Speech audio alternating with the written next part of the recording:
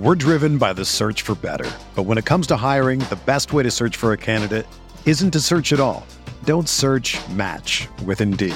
Indeed is your matching and hiring platform with over 350 million global monthly visitors, according to Indeed data, and a matching engine that helps you find quality candidates fast.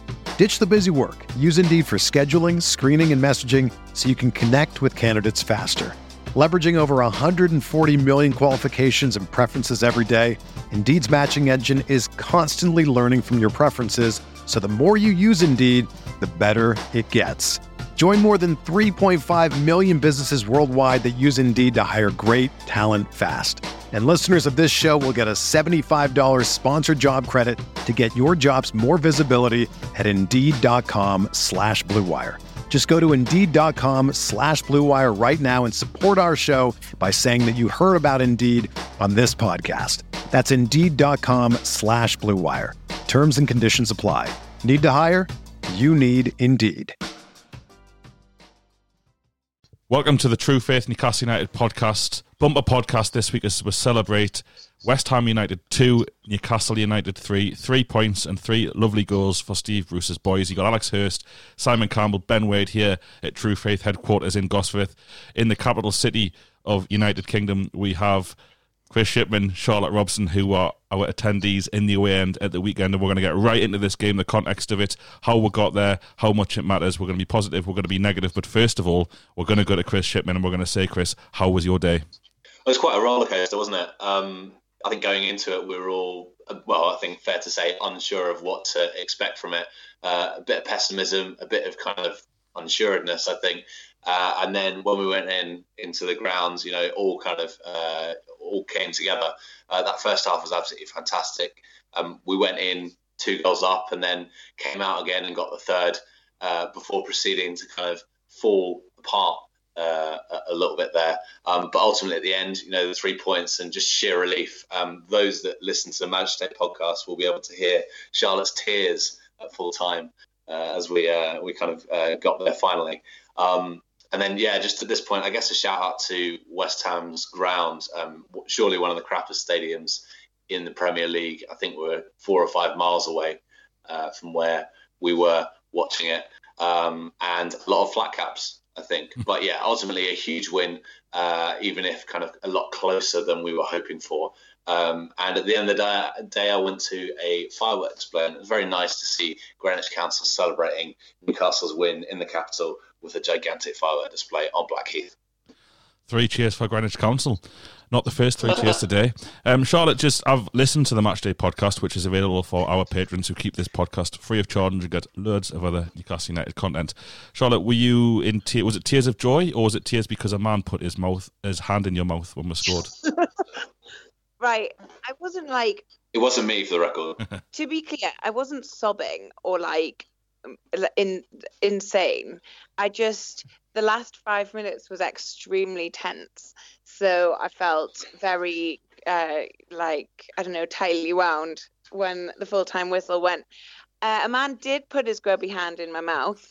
Grubby. I think you missed the word grubby. He didn't mean to. He hugged Chris when we scored our first goal, and his fingers went in my mouth. And it was horrible. I'm quite funny about germs. I hate them. And I was nearly sick. Drink some Actimel or something, I don't know. Get some good bacteria back in there. Loads of bleach. Bleach. I'm saving the bleach for this season for if we go down.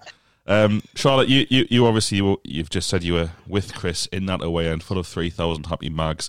I want to talk to you, and we're still at the start of this podcast, so I want to talk to you about our flying Frenchman. We've had a few over the years, but probably none as rapid as Steve Bruce calls him, Alan. Saint Maximan, Big Alan. What do you want to say about this guy to the listeners? Oh my God, I love him. I kept saying it throughout the game on Saturday. I was like, look at him. I just love him. He's so speedy. It's like context is everything here. West Ham were absolutely shocking on Saturday. They were wide open and we were getting the ball very, very easily. but Alan Saint-Maximin was just so fast getting the ball up the pitch, and like just brought so much entertainment and pace to our side. And I think, you know, he's not clinical. We saw later on in the match he had a really good opportunity to score, and it sort of looked like he bottled it a little bit and passed the ball. But I think he worried West Ham quite a lot on Saturday, which was just very pleasing to see, given we've been calling out on this podcast and privately at home alone for pace on our side, and he's getting back to sort of full fitness. I think he's just a really entertaining and brilliant player. And I mean, that's, you know, Alan Shearer put him in his like players of the week thing on Match of the Day, and then on his character as well. I just think he jumped over the barrier and gave his shirt to a fan at the end of the game. I just really like him. Ben, any thoughts on Big Alan? Yeah, I would agree with that assessment, Charlotte. I think he's a really exciting breath of fresh air in the team. We haven't really had a decent flair player for a good few years now, and it's really nice to see. And I think you're absolutely right about his character. He's been having loads of banter on Instagram over the weekend about his fantasy football points and stuff. And he just seems like he gets it. He's on the same level as football fans, and that's a massive bonus for any football player in a world where they're so far apart from the supporters in terms of the money they earn and everything else. It's nice to see him kind of be on the same level as the supporters. He's your modern day sportsman that loves his social media, pushing his sort of his own agenda, like selling himself for every opportunity and stuff with his headbands and all that. I mean, he's probably won't be surprised to see them flogging a few. But his social media stuff seems natural. It's not like, you know, a forced PR pattern. It just seems to be him just having crack, which is meant. Sports personality of the year should be for people like this, not some boring Ryan Giggs cunt. Just, you know. Wow. Gosh. You're listening, Ryan. I'm not going to be negative about Newcastle, so I'm going to pick some other targets tonight. It is nice though. It's interesting. So I mean, I remember talking on a podcast a few years ago, talking about how you couldn't really identify when any of the team, and there was nobody really that you rooted for. And then here's a guy that plays with his heart on his sleeve and looks like he actually cares, like he wants to play for the club, like wants to be liked by the fans, and it sort of shares those moments with us. And that the scenes at the end when he goes and jumps into the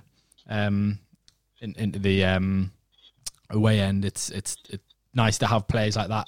We've probably not had anyone sort of like that since probably Jonas or someone like that. You know, like it's nice to have someone that's that passionate about it. He got an absolute raw as well. You got an absolute raw. The last play I can remember removing clothes and jumping into away end was Laurent Robert at the end of the 2004-05 season.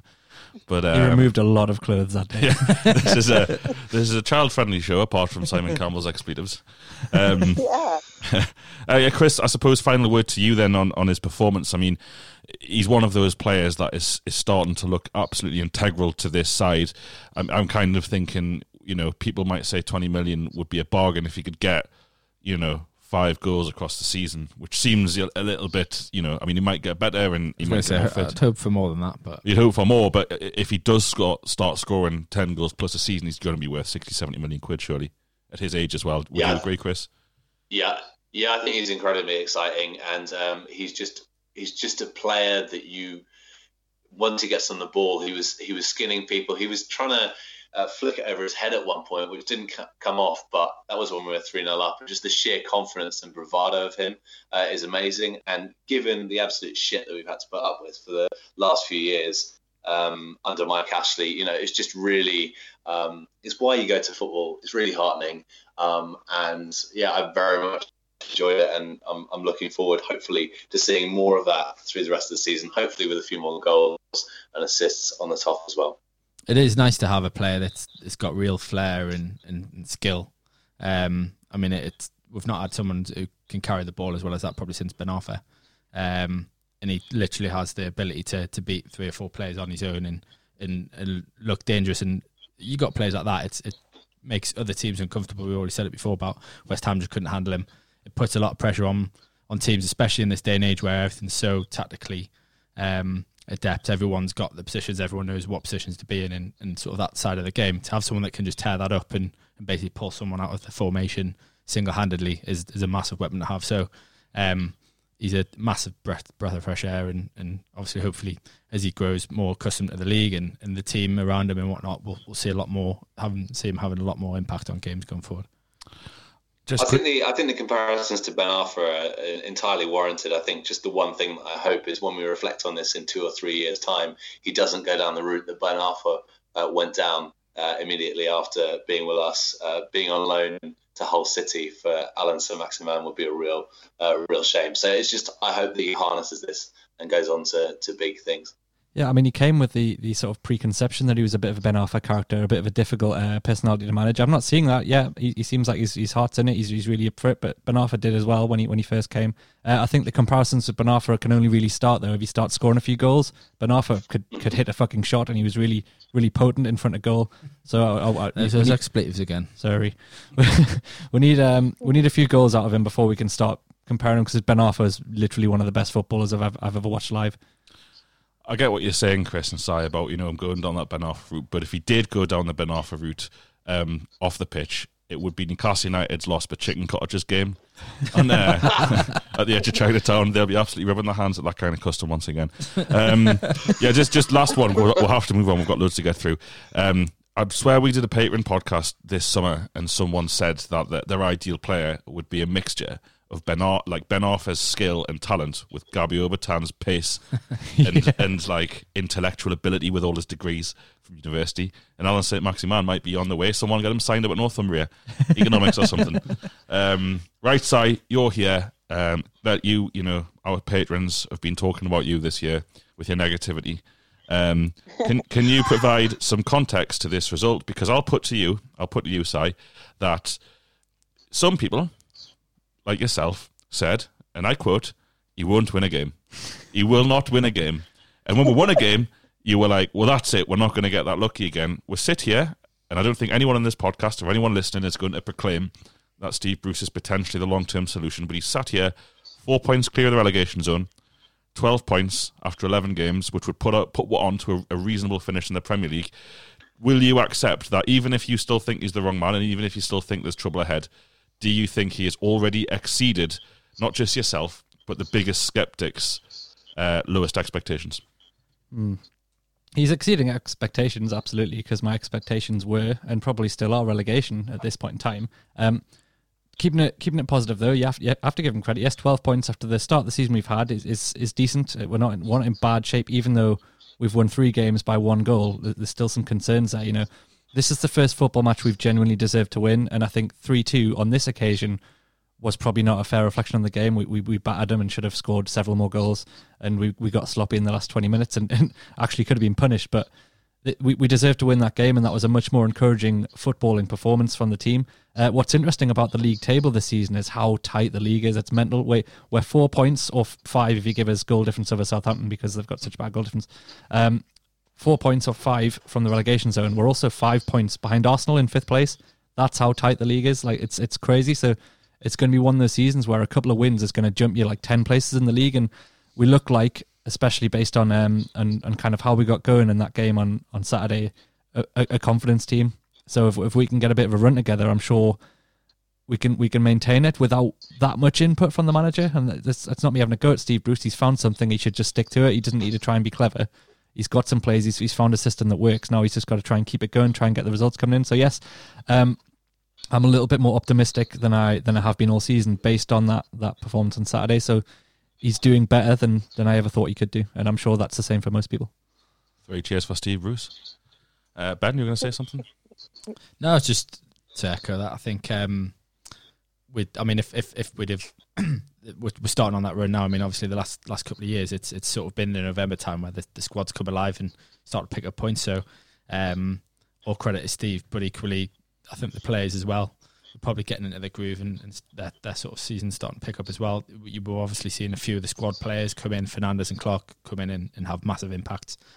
Contributed to 3 or 4 goals already this season. So it's really, really important not to just go and lose against Bournemouth now. We need at least a point. We need to put a run together. It's not okay to just keep picking up the odd win that keeps you keeps you breathing. It needs to be more than that. We can't just be sitting on the edge of the relegation zone all season, because I don't think we're strong enough that if we get hit by a couple of injuries in April, say, we'd be fucked. So we need to keep ourselves in a really comfortable position, and we've got the opportunity to do that now. We've got a confident team with some nice fixtures ahead in the next, run up to Christmas. Basically, he's got to start getting some points on the board. We are a really streaky team, though. I mean, as I say, for years we go on these runs, and I mean, we used to joke about Pardew sort of a couple of months of the year where would basically win every game, and but that trend has carried on even through the last couple of managers, and I think it's just the sort of makeup of the team, as you say, with confidence. When they get a bit of confidence, they build and become and can look like great Premier League standard players, and then it sort of whether it drops off or not. I think that's going to be the biggest challenge, is maintaining that, because we've seen in the past when we're struggling, we look really, really poor, and we've just got to avoid sort of slipping into a pattern where, as you say, the wheels turn off. I'd be much happier. I mean, even if we just pick up a point from Bournemouth, it's just a case of keeping things going, and especially, as you say, with how tight it is, points become even more important than sort of just expecting to win a draw or whatever. If you can pick up a few draws, I think with rather than defeats, it'd be important. After that Leicester debacle, if you'd have said we'd get 7 points from Man United, Chelsea, Wolves, and West Ham, I wouldn't have believed you. Mm-hmm. So it's a quite magnificent return. The next 4 are Bournemouth at home. Bournemouth are in decent form. Villa away, which I think me and Norman are doing a kind of relegation picture full pod this week for previews. Should be out tomorrow night for previews for patrons. And we're looked at it, we're above Villa in the league. Villa have had so much smoke blown up their arses this season. We're above them in the league, which seems a bit surreal. Now, it can change very quickly because of, Si quite rightly said, the compact nature of that middle bit of the league. But, to get, after Villa, we've got Man City at home, which is, normally a cast iron defeat for most teams. You never know, because we have never known, and all that kind of stuff. And then we have Sheffield United away, which is at the moment is a really hard game because they're 6th. So if we were to get 7 points out of that again from those 4 games, I don't think we will, but if, that would put us in a real strong position going forwards. And that's what this result has done. It's completely changed the narrative of not just this podcast, obviously, because we are trying to represent what you, the listeners, are thinking in the conversations you're having. It puts a complete different slant on the season. And if we get relegated, and if it goes wrong, there are always moments. I think it's I was looking at NUFC.com today, and first of all, it's a year to the day since we beat Watford last season, first run of the season, as you're referencing there, Ben, when we tend to get a bit of upturn of form. It's also, it was on this day we beat Villa at home in the 08-09 relegation season, where Martin scored twice and played the game of his life, and that took us out the relegation zone, and we went backwards after that. Do you know what I mean? So this is a great chance, like you correctly said. Let's go to Bournemouth. Chris and Charlotte can have a full preview for this week with Adam for patrons. Let's go to Bournemouth and let's win that game, because that gives you the breathing space for Villa and Man City, which are 2 very difficult games, that even if you have a man in both games, chances are we won't find myself in the relegation zone. So crucial time of the season coming up. Charlotte, I want to talk to you a little bit about the manager. Si giving him a bit of praise there for the first time this season, and that's fair enough. I think we will, obviously, if he wins games, he will continue to turn people around. That's kind of goes without saying. You were in the away end. He kind of, for the first time this season, came across to the away end and had what looked like a moment. What did that? Who was he offering to fight? Did that mean a lot to you? And when you heard his post game comments, did it kind of? Are you starting to become Team Bruce? I think I've got a long way to go to be Team Bruce. I think his post match comments have riled up a few people. He said, hopefully in time with results, we'll get behind him like we did with Rafa. And people are sort of like, give it a rest about Rafa. But then, to be fair, I still talk about Rafa all the time. So, I mean, I can't really blame him for that. I don't know that I'm fully on his team yet. I certainly have a degree of sympathy for him, which probably isn't the ideal position to be in. With our manager, but it's a hard job, and we're doing better than I thought we would be doing at this point in the season. So I don't know that we have fallen for him as a supporters, but but I'm definitely not as cynical about him. I think we've got enough talent on our side to get through. I think Sai still thinks we're going to get relegated. I think if we continue along this route, I think we'll hover, but I don't think we'll be relegated. And, he has a part to play in that. So some credit where it's due, but I'm not going to get his name tattooed on quite yet. Well, there's an interesting one for later in the season when we're March to 8th and win the FA Cup. We'll do a listener poll. Which part of Charlotte's body do you want Steve Bruce written? And what would the tattoo be? Would it be kind of Steve looking pensively into the distance, or would it just be Steve and Bruce? Or I'm going to get Steve's face on my face. Why to be fair, it wouldn't be the first time someone on this podcast has promised to get a Newcastle-related tattoo of something improbable happening. Would it not? That's Norman. Oh, right. Why? I think if we beat City, Norman said last season he would get a tattoo. Still waiting. To be fair, I think Norman already has a Newcastle tattoo, so he's probably had that one in the bank. We could all get an individual Steve as well. Why does it just have to be Bruce? Could be one of the three. Oh yeah. Not true. putting myself forward for that one, obviously. Plenty of Steves to go around. Yeah, just on Steve Bruce, Chris. Again, you were in the away, and that's the first time I think that, I don't know whether he did it at Spurs actually, that Bruce almost did a Rafa at the end of the game and kind of went across and took the adulation of the crowd. Was it quite a warm reception for the big man? I think it was fairly warm. Yeah. I think definitely people are suspending a bit more judgment until further through the season. But yeah, he did get a pretty warm reception. But I think more than for him, it was for the collective performance of the team. I would hope that Steve Bruce has enough self-awareness to realise that Rafa really earned that adulation. And maybe by the fact that he keeps referencing him, there is a bit of that self-awareness there. But yeah, I think we'll suspend the kind of proper adulation for when it's properly deserved. I think it wasn't.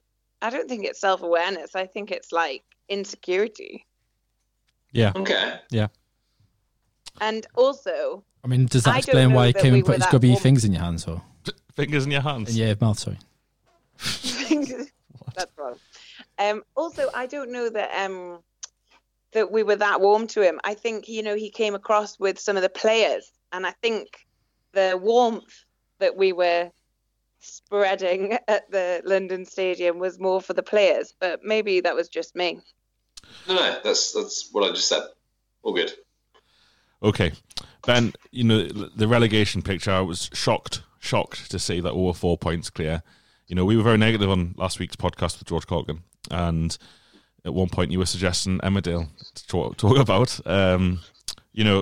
How do you see the relegation picture going? One of the things that a lot of fans, myself included, have said is, can we find three worse teams than us this season? Have we found them with the current bottom three? Can I just come in there? Because I think we said at the start of the season that the Premier League table normally settles in November. It absolutely hasn't. The league's all over the place at the minute. You've got like Sheffield, Crystal Palace, Brighton all in like the top 9. Bournemouth up there as well, but they probably stay up. You've got Spurs in the bottom half. You've got Everton in 17th. Like, I have no idea how that league table is going to look come the end of the season, when normally by this stage in the season you've got a bit of a picture, you can see where it's going, but it's really bizarre, the Premier League this season. Go on, Ben, try and answer the question about relegation though. I mean, I think there's definitely a few contenders in there. I mean, that's the thing. I mean, what you've just said there epitomises the whole thing. It's been so inconsistent across the league. I mean, you look at, for example, Man U, obviously we beat them. We were saying it's probably the worst Man U team we've seen in a long time, and then all of a sudden they have a few results go their way, and then they go and lose to Bournemouth again at the weekend, and it's so inconsistent. You've already mentioned there, Spurs, exactly the same. They've had some really bizarre results and really, really struggling. West Ham, a typical side, can look brilliant. I mean, people touting them to be one of the teams to potentially break into the top 6, even top 4, I've heard. But then on the face of it, we've just battered them away at home, at their home ground, and could have put 4 or 5, possibly more, past them. So it's just such an open season that there's not really any teams that you would say are defensively solid. I mean, maybe we're one of the few ones you would say we sort of got a decent defensive record, but there seem to be a lot more open teams. I mean, it's an interesting one. I suppose it's probably a podcast for another time. I mean, the level of sort of the managerial appointments, I guess, that probably more teams have gone for more expansive managers, the likes of Pochettino, Silva, things like that. I guess that can come back to bite you when you sort of come into teams like the likes of Burnley and ourselves that probably don't play so much football. If you're on an off day, they will punish you. So it's going to be, as Si says, because it's so close, I think it's going to go right to the end. I mean, we've had a couple of seasons the last few years where there's not been many points in it. I mean, you look at the table at the minute, you've got your bottom three of Watford on 5 points, Norwich on 7, Southampton on 8. I mean, Southampton look shocking, and yet they've accumulated 3 more points than Watford up to this point, including 9-0 defeat where they basically just gave up.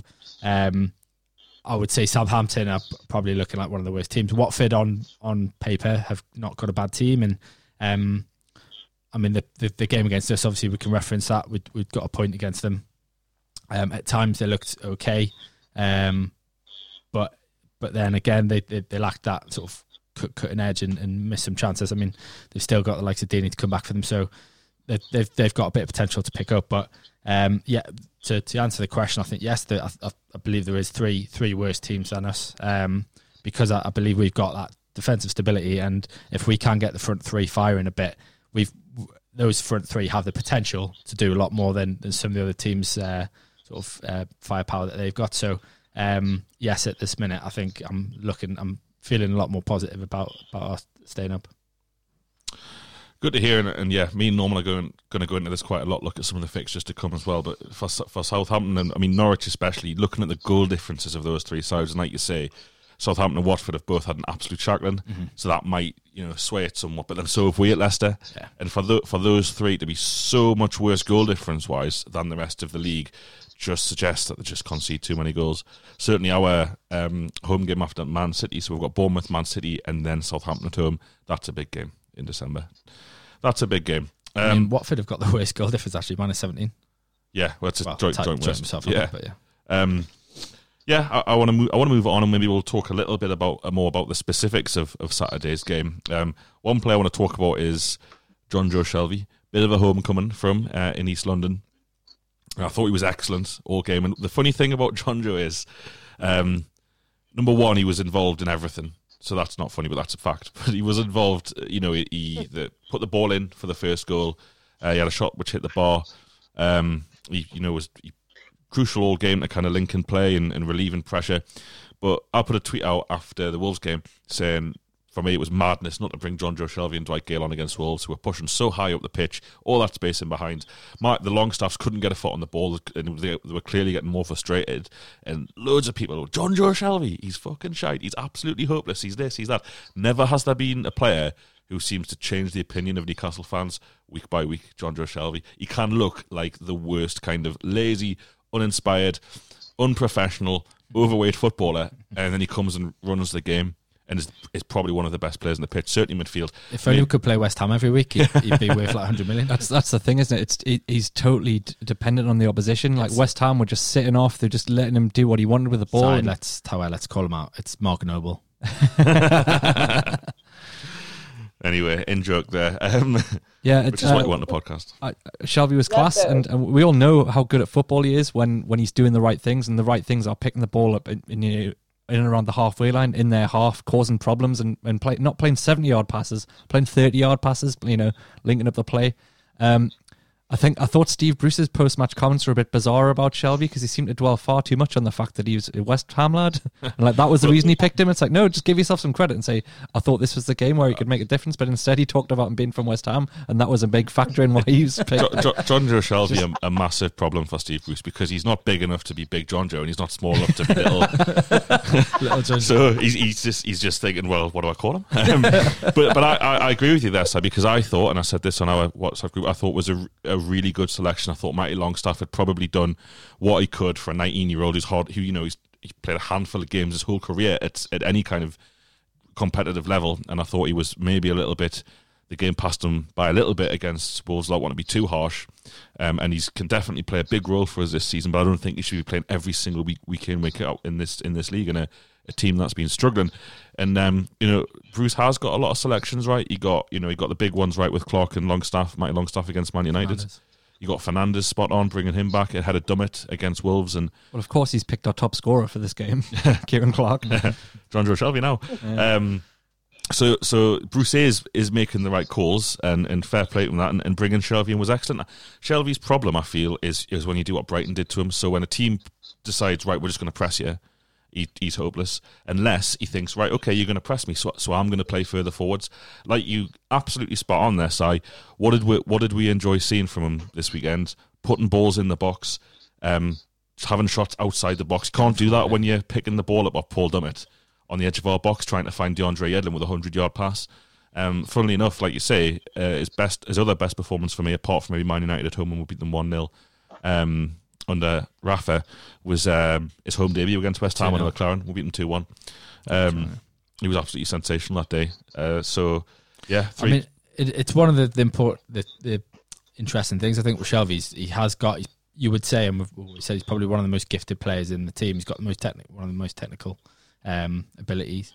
And you do feel like, I don't know, I guess a lot of his performances, he must almost feel like, I've got to carry other people here, the likes of, you say, Dummett, in terms of he drops into the back four a lot, or the back three, or whatever we're playing at the times, and we'll literally take the ball and try and do everything, and that negates massively from his performances. And as you say, he's played that role before, or just off the strikers, or a bit further forward, and I guess we haven't really seen him do that enough at Newcastle United. And I guess that's probably one of the positions where, as you say, if he is going to continue to play, we'll probably need a bit more of it, because we play such a defensive formation. We can't afford to have everybody sitting so deep, and especially, as you say, he's been found out in a couple of games where they've pinpointed him and just basically man-marked him out of the game. Then he needs to adapt to change his game, to then sort of use that against the opposition. As you say, he did that brilliantly over the weekend. Chris, in terms of the game, obviously, the dream first half, or the dream first 60 minutes, 3 goals, countless chances to put the game to bed. But, there was a big social media commentary, and I've spoken to a few people today and at work and that, who are like, Christ, I thought we'd bottled that. Is it that relevant, what happened in the last 20 minutes, and why do you think it happened? I think it is relevant, and the reason that I think it happened, and I think the thing that it's reflective of, is the collectively fragile psychology of the team. This is a club that can be neurotic at any point, and I think that second half performance, was reflective of that kind of mental fragility, which, to be honest, I think I can understand, given the upheaval in the summer, what happened with Rafa, that kind of long, kind of drawn out, protracted situation around would he stay, would he go, and then obviously Steve Bruce coming in. But you would hope that Steve Bruce, with his fabled man motivation skills that we've heard so much about, would really kind of focus on the positives. And there were a huge amount of positives. Obviously 3 goals, and some fantastic individual performances. You mentioned Shelvey, a player that you would hope that he puts his arm around and really kind of motivates him to kind of continue that real positive performance into the next couple of games. And first and foremost, that Bournemouth game on the weekend is going to be huge, and it'll be interesting to see if Shelvey appears then. But then kind of further up the pitch, you've got the front 3 who all had fantastic games. None of them scored, but Joelinton got an assist, and I think that has to be a positive. Almiron was so unlucky not to score, and I think has gone pretty much the closest he's gone on in a long time, definitely this season. And I said on the match day from the stands that what does this kid have to do to score? But nearly bottled it, but managed to kind of to see it out just about. And you'll hope that he'll kind of focus on the positives from that. If I can butt in, please do. I think it is important that last 15 minutes or so, given we conceded 2 goals and then it was really hairy for the last 5 minutes, because even though we'd been really good and dominated the game pretty much the whole time, we looked really tired by that point, like particularly Willems, who looked like he was begging to be subbed off at one point. Like we were like so good, and it did. Obviously, we did hang on to it, but like it exhausted our side. Like, and I don't. I mean, obviously we have Atsu who came on and Dummett, and we have options there to put fresh legs on the pitch, but sort of playing that well seemed to be completely exhausting for our side. I think. Sorry, could I just talking about the subs that came on, and Charlotte, this is something that we discussed when we were walking away from the ground. Obviously, he brought Andy Carroll on. Andy Carroll's mentality when he came on seemed to be completely at odds with the situation that we were actually in at the time, which was really under the cosh. And I don't know what Steve Bruce said to him when he came on, but Andy Carroll's demeanour when he came on seemed to be of the kind of ilk that, we're playing for time here. And he was caught napping on a couple of occasions, and it just was completely out of whack with what the reality of the situation was, which was a backs to the wall. We need to kind of stay in this and just shut them out. Fortunately, we got over the line, but yeah, he did seem kind of to lack a bit of kind of impetus there when he came on. I thought it was mental bringing Carroll on. I don't really know. Obviously, Joe Linton will be tired, and Charlotte, you are spot on, because I think West Ham had 66 or 68% of possession at the end of it, and playing without the ball is incredibly tiring. You have to you're completely moving and switching position and pressing and chasing, and it is very tiring. The one criticism I have for the manager for this game, and he's had a good week and a good couple of weeks really, is that he doesn't seem to want to change it until the opposition score. It's kind of like, right, well, everyone could see what was coming again.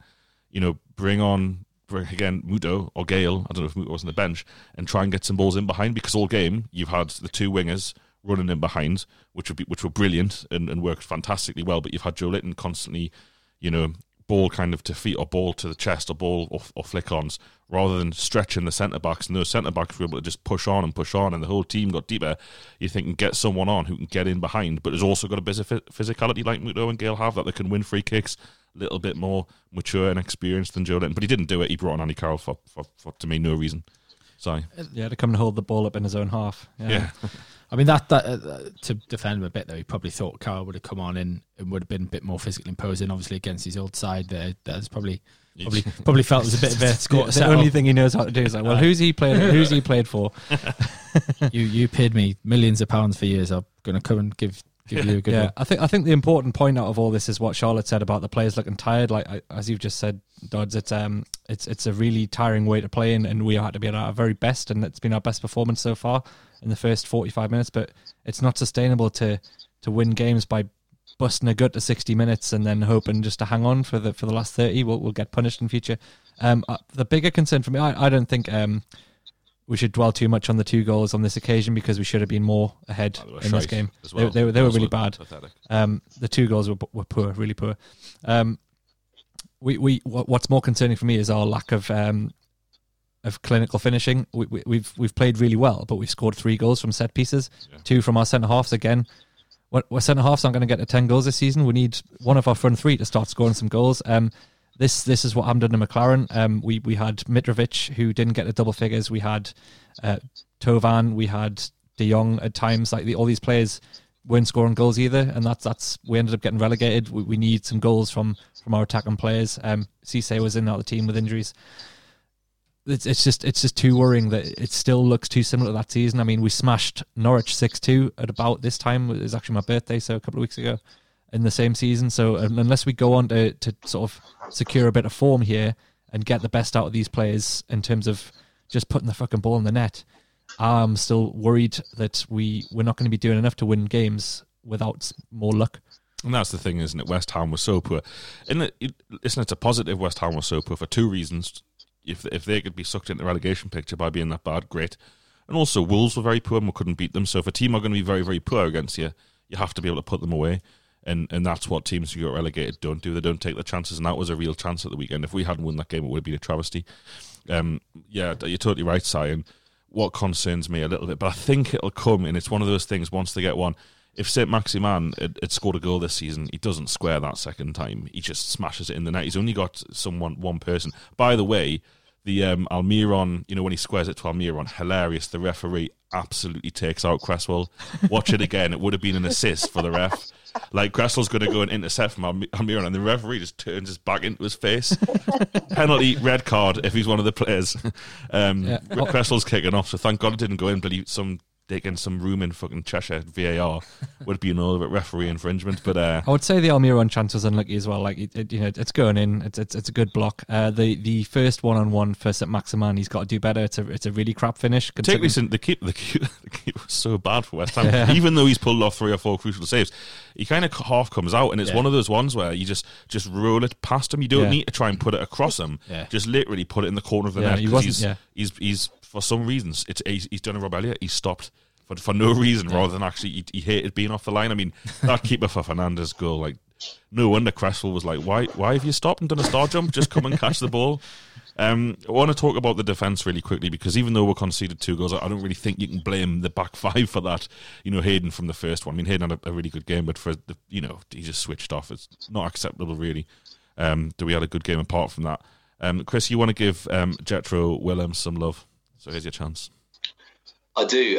Charlotte mentioned that he was absolutely blown by the end of it, and he was absolutely shattered and should have come off earlier. But I think that was reflective of the huge graft that he put in. I was really impressed by him. I thought he was pretty solid. I thought he looked pretty calm under quite a lot of pressure.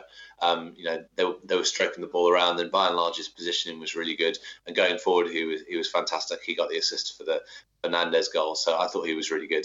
And then on the other side, DeAndre Yedlin was pretty good. Had one of his, I think, better games, and had a goal chalked off, which actually went to VAR, which I was a little bit surprised about. It was quite far away, but I thought it was kind of more clear cut than maybe it was. I haven't seen that because I don't think it was on the match today highlights. I thought both of them played pretty well.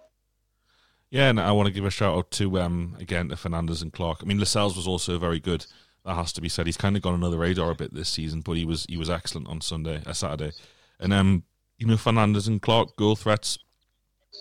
Fernandes also involved last week with the assist for Lascelles, and it's looking really difficult to see where Fabien Schär and Florian Lejeune get back in at the minute, because they're defending so well. And it's not, I think, if you look at the first half as a whole, it's not just that West Ham were as bad as they were. It was also the fact that even though West Ham were defensively farcical, they didn't create any chances at all, and we defended really, really well. I thought we played a decent high, quite high, not catastrophically high, but we weren't camped on the edge of our own box in the first half, and you saw a couple of decent opportunities for West Ham players, like an overhead kick, but he was so far away from the goal, it's unlikely it would have gone in. So I thought the whole team deserved a lot of credit. And like you say there, Chris, the 2 fullbacks performed really well. I think Willems is one of the find of the season. I'm going to say we haven't really missed Matt Ritchie in that position. I think Willems is such an attacking force. He provided the pass for John Joe Shelby to hit the bar from. He's always kind of, whenever there's like an attack, unless it's a counter-attack, whenever there's some sort of Newcastle United attack that goes well, he seems to be integral. It was his ball for St Maximin's first breakthrough as well. He's a funny character, isn't he? I mean, obviously he was giving us kittens in the Man U game when he was up and down that left and just passing the ball to Man U players as we're screaming for him to not do. But he does seem to be, he's got a bitly on the ball. I mean, the couple of sort of moments, obviously the Liverpool goal was class. He had a shot last week against Wolves that was unbelievable, nearly went in. So he has got obviously technical ability. I think it's just at times he worries us in terms of, I think his demeanour, he's just a bit too relaxed and a bit too sort of, I don't know. I don't think he'd be a good left back. Yeah, but so far, in my opinion, he's a cracking left wing back. I think he's fitting in well, and he's another of those players that as he gets more used to the league and whatnot, he'll develop, I'm sure. But he's had a good start to his career, and obviously it got off to probably the worst possible start, obviously after that Arsenal game. But he's really rallied well from that and recovered. And it hasn't impacted him, and he's grown. As you say, he's grown into the position and. I think the biggest thing he's got is he can do the defensive side and the attacking side. He's a good sort of dual threat, I guess. So, it's nice to have a sort of a left back that actually wants to get forward. Well, left wing back, and sort of he's happy to chip in and do both areas. So yeah, but again, I mean, I think we've said a number of times the defense is probably the strength of this team, and I mean even with our 5th and 6th choice centre backs playing in the team at the minute, we look solid as ever, and I think that's where that's where I've got a lot of confidence in this team, and that I can't see that ever dropping out. We'd have to literally have the injury crisis of all injury crises to ever sort of see that impacted. But it's got us in a good shape at the minute. This is where you are, if you're kind of glass half full type of person, you're looking at us a lower 16th, and although there's been some shockers this season, 4 points clear relegation, 5 points clear relegation, 15th. Or 15th. Oh, sorry.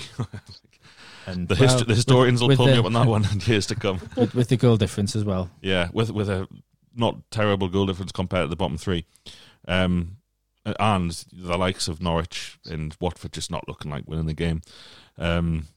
You've got Sean Longstaff missing, you've got Matt Ritchie missing, you've got probably the two best centre-backs at the club missing, you've got Muto and Dwight Gale and Andy Carroll on the bench, who are three, in my opinion, capable forwards at this level. Certainly in terms of getting, the same number of goals as kind of Joe Linton, which is 0. But you've got Joe Linton getting better. You've got Simpson. So there is kind of an upward trajectory that you can see. In my opinion, you can definitely make the argument for. You can also very much say this is Newcastle United under Steve Bruce. We'll go and get turned over by Bournemouth 3-0 at home next week, which isn't outside the realms of possibility. I don't think it'll happen. Then we're sat here bloody thinking, oh, fucking hell, everything's shite. So that's just how it is, unfortunately, at the minute, until we put a sustained period of decent performances together. And that was a really good away performance. What we need to see is a proper functioning, normal home performance against Bournemouth next week. Not a kind of let's have 20% of the ball and score a one shot on target type thing, but let's go and beat them. And I thought there was a little bit of hyperbole through the week. People saying we're great against Wolves in the first half. We're fine. We're all right. We're the better of the two sides. We should have been further ahead. Wolves were that poor. It's up to the team and the manager to kind of take us on to that next level. And you know what? It doesn't seem outside the realms of possibility right now that we have a season that's a little bit free of the relegation worry. Certainly the last 2 seasons, the last 5 seasons in the Premier League, pretty much last 4 anyway, we've been in a relegation battle pretty much all the way through. I'm really hopeful that that's not the case this time, and it's not very sexy. It's not very. You can't shout it from the rooftops. But if we're 15th, 8 points clear of relegation zone on Christmas Day, happy days for me. That would be a real successful season from the manager. Really successful Steve. Steve's on the brain here. I'm thinking about what tattoo I'm getting. It's just Steve constantly. Right, I think that's it. Unless there's any other pressing issues from the weekend that you guys want to talk about. No, I'm all good. All good. All good. Right, you can catch plenty more from us this week on Patreon. £7 a month for about 25-30 extra Newcastle United podcasts. All of we do them keeps this show free. Thanks for listening. See you soon. Everyone is talking about magnesium. It's all you hear about. But why? What do we know about magnesium? Well, magnesium is the #1 mineral that 75% of Americans are deficient in. If you are a woman over 35, magnesium will help you rediscover balance, energy, and vitality. Magnesium supports more than 300 enzymatic reactions in your body, including those involved in hormonal balance. From functional medicine doctors to mental well-being and female hormone experts, we all know that magnesium is the one mineral to improve all aspects of well-being and health. But which one? Magnesium Breakthrough from Bioptimizers, the trusted choice recommended by leading experts with 7 best-absorbed forms of magnesium to ensure your body receives the support it needs for overall well-being. Go to bioptimizers.com/balance today and use code BALANCE10 for 10% off. Support your journey to wellness at bioptimizers.com/balance. Magnesium Breakthrough from Bioptimizers, your foundation to optimal health and vitality.